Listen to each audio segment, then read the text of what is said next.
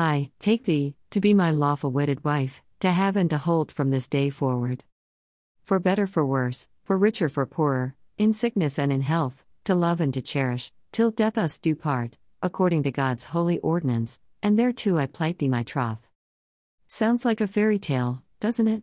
Historical romance authors, if they follow the rules, end books in similar ways, giving a happily ever after ending to readers. Who wants to read about divorce in a romance novel? However, I'm a die-hard researcher that always looks at a situation from every angle, so I took the time to discover the truth about marriage and divorce.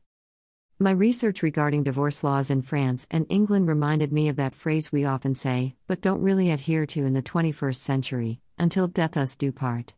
Let's move the romance aside for a moment and take a look at the reality of 19th century marriage and divorce. I discovered the following in my hours of researching the topic from a moral, religious, and civil law perspective. Marriages in the Victorian era fell into three categories: 1. Those contracted for convenience; 2. Those produced by sympathy or love; and 3. Those entered into from duty. The aristocracy put great importance on the background and nobility of the families they married into, as well as marrying for money.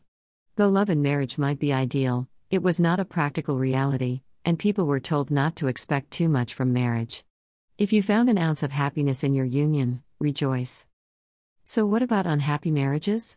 Divorce was not easily obtained. Extramarital sexual relations were a normal feature of life in troubled relationships. After marriage, adultery was almost inevitable. Adultery, believe it or not, was preferred to divorce, mainly because divorce was difficult and expensive to obtain. Men had sex with their wives for children and betted their mistresses for love and pleasure. A wife had the duty to obey her husband and produce heirs, and in return for her obedience, the husband owed her protection and security. Divorce in England and France evolved over the years, coupled with Catholic and Anglican restrictions. A married woman in France needed two causes for divorce: adultery and physical cruelty. Adultery alone was not grounds for divorce for a woman. However, a man could divorce his wife for adultery only. To file for divorce in France, a petition had to be brought before the president of the chambers, and there had to be 2 attempts before the court to reconcile the marriage. If the marriage failed to reconcile, then court proceedings would continue. Upon the divorce, the children would go to the custody of the husband.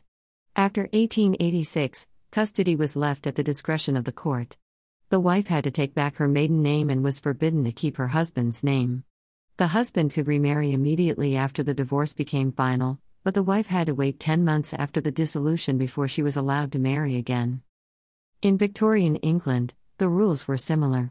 The husband could obtain a divorce for adultery, the wife could obtain a divorce for adultery coupled with cruelty or desertion for 2 or more years, and also for incestuous or bigamous adultery, or rape, or unnatural offenses. Quoted from the Encyclopaedia Britannica, Volume 3, Google Books, divorce could be a lengthy and costly process that only the rich could afford. Of course, civil laws did not govern church laws. Catholics could not divorce and remain in good graces with the church, and surely Anglican and other Protestant branches held the same views. Holy matrimony was just that, a holy union not to be broken. The alternative of adultery to divorce was a matter of sin in one's conscience. Even though France was predominantly Catholic, the Church turned a blind eye to the infidelity of the male Frenchman. Our modern-day divorces are much easier to obtain. Though we may utter those words "until death do us part," they don't really carry the serious consequences of marriages long ago. Perhaps that is why readers insist on a happily ever after as a prerequisite to a good historical romance.